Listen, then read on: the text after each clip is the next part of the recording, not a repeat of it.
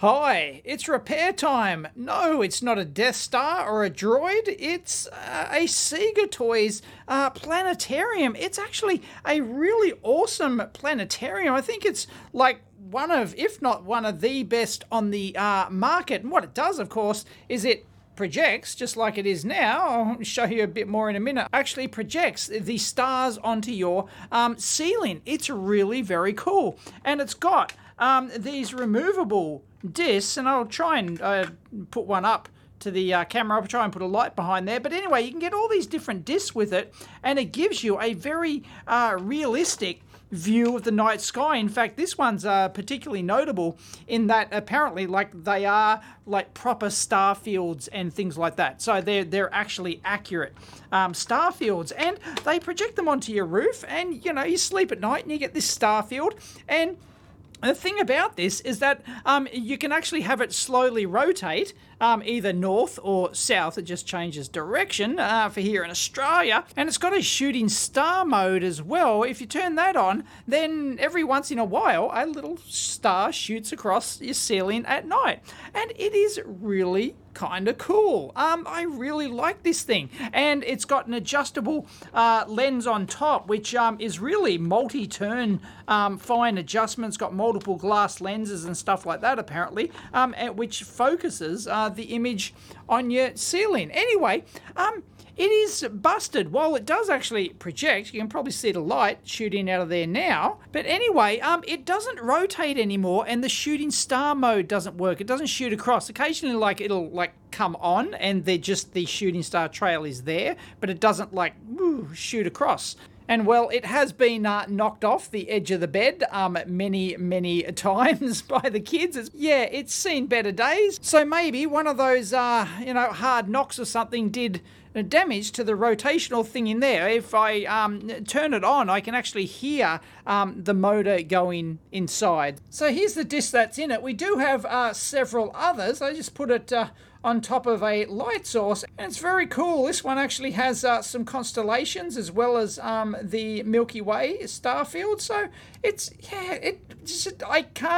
can't express how good this is at night. Everything's like super sharp. It's beautifully formed, and the optics in it are just beautiful. If you buy one of the like a cheap ass brand Planetarium, I don't think they're anywhere close as good to this Sega Toys one. This is, I think, one of the Duck's Guts ones on the market.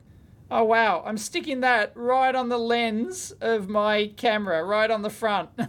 That's really funky. So anyway, here's the tray mechanism, and it just sits in here like this. So I assume that there's like rubber wheels in there. In fact, I think I can kind of sort of, you can kind of sort of see down in there how that work. Little rollers on the side that attach to this. So I assume that they're not making contact. It could be, I don't know, they're not, the springy's gone in them or something, maybe.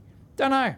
Well, those side handles, they didn't do or allow me to access anything, so it just reminded me, like, looks like the thermal detonator from Star Wars, does it not? Like, it's a little bit bigger, but I just got the, looking through the camcorder here, looks like he's holding a thermal detonator. Got to assume that it's all plastic catch based, maybe? Well, that's a step forward. There we go. There's a screw. So is that it? Oh, yeah, that's it. It's just one screw. There we go. We're in Lake Flynn. Check that out. It's a little bit dusty, but we can get access to the... Do they spring back? First, yep, they spring back. So the springs seem intact. Let me plug this sucker in and see what's what. Alright, so we're projecting, and if we hit that, looks like we've got a reduction gear down in there, which is supposed to turn this. I mean, it's going to be incredibly slow. It's fascinating. Might have to take the thing off. It's got 4 screws in there. I'm not seeing or feeling that rotate. So maybe something, the motor, I can hear it. This is the shooting star thing, because there's a lead in the bottom of there It's just got 2 wires going over. I reckon there's lead in the bottom of that. And that wheel under there, you can't see it, but you can see a slit down in that. So I think that is how the shooting star works. Yeah, this is obvious how it works once you put the disc in and put on your thinking cap for 2 seconds. Yeah, what I thought might be another a belt down there is not. That's how it turns the edge of the disc. You can see the disc in there just makes contact with the bottom part of that rubber, and that is, I can see it moving. So there's definitely engage in that. So that's not loosey-goosey. So I think that's down in the gear mechanism. Down there is our problem. And as far as the lens assembly, well, there is actually an end stop on that. And this is actually multi-turn. It is actually going up. Jeez. That is, and it will eventually come out, I think. Surely. Yep. There we go. So there's the lens assembly. Beautiful. So apparently it's it's a multi-glass lens in there. So pretty decent quality. And that's inside the Death Star. Check it out. There you go. All on one PCB. That's just going to be a little micro down in there. Which one is it? Let's take the little QC sticker off there. Get your bets ready. I'm betting a microchip. I reckon it's a microchip jobby. Am I right? Can't damn see it. Hold on to your hat. Look what I found inside. Just fell out. Yeah. I suspect that's needed for something, so we'll find out shortly. But anyway, can't read the damn chip. And well, yep. There's your problem. There's our motor. There's our drive. Anyway, that's where that came from. So I need a replacement for that. Unfortunately, I don't have like a replacement belt kit because I'm not into, like, you know, you would have these if you were servicing tape decks and stuff like that. None of that CD rubbish. Although, you know, no, I don't think any CDs, do any CD players actually use a drive belt in them? Usually they're a direct drive. I don't know. Anyway, leave it in the comments. 27, 28 millimeters diameter, something like that. And well, you know, you could try and glue that back together, but it's like, pretty how you doing.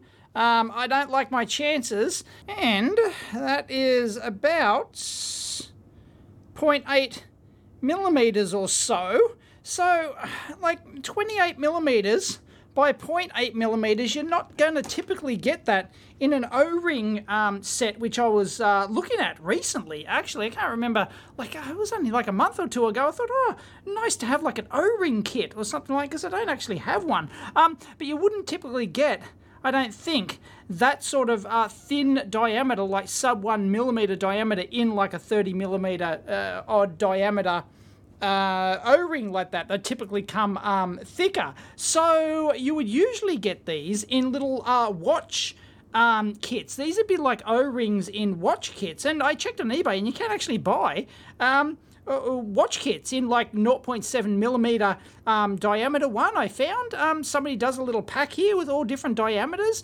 That might suit. And then I think, well, I'm a bit of a watch aficionado. I've actually got watches, and I've actually got 2 of these Casio FX91Ws. In fact, I did a second channel video just doing this watch, like rotating like this for like continuously for like 10 minutes or something. I'll link it in up here and down below. It was, yeah, I was going to do a video on the on how this has been, like, well, the whole history of the FX91W, how it's been manufactured for, I don't know, what is it, 30 years now or something? It's just absolutely crazy. And it's, you know, it's the watch of choice for terrorists, of course. It's the watch Osama bin Laden wore one, as did Clinton, I think, wore an FX91W. So make that of what you will. But anyway, yes, I was going to do like a video on that, and then I've had this sitting here for ages. So anyway, I thought maybe, just as a fix, that looks like it might actually match, because the O-ring's going to be, I believe it has an O-ring. It is water resistant. So yeah, that might work. I'm going to crack that open. And there it is. It looks like it's not round. Is that going to pop out of there? Anyway, this is the world's best-selling watch. Casio FX 91W, an absolute classic. Can I get that out? No, it's like, what a bummer. Doesn't use a regular. Nah, I thought that might have been a round O-ring inside. I haven't looked inside one of these for decades, so yeah, nah. No, that's not going to work. It's got like thick sections and thin sections and stuff. No, scrap that idea. Anyway, that was worth a shot.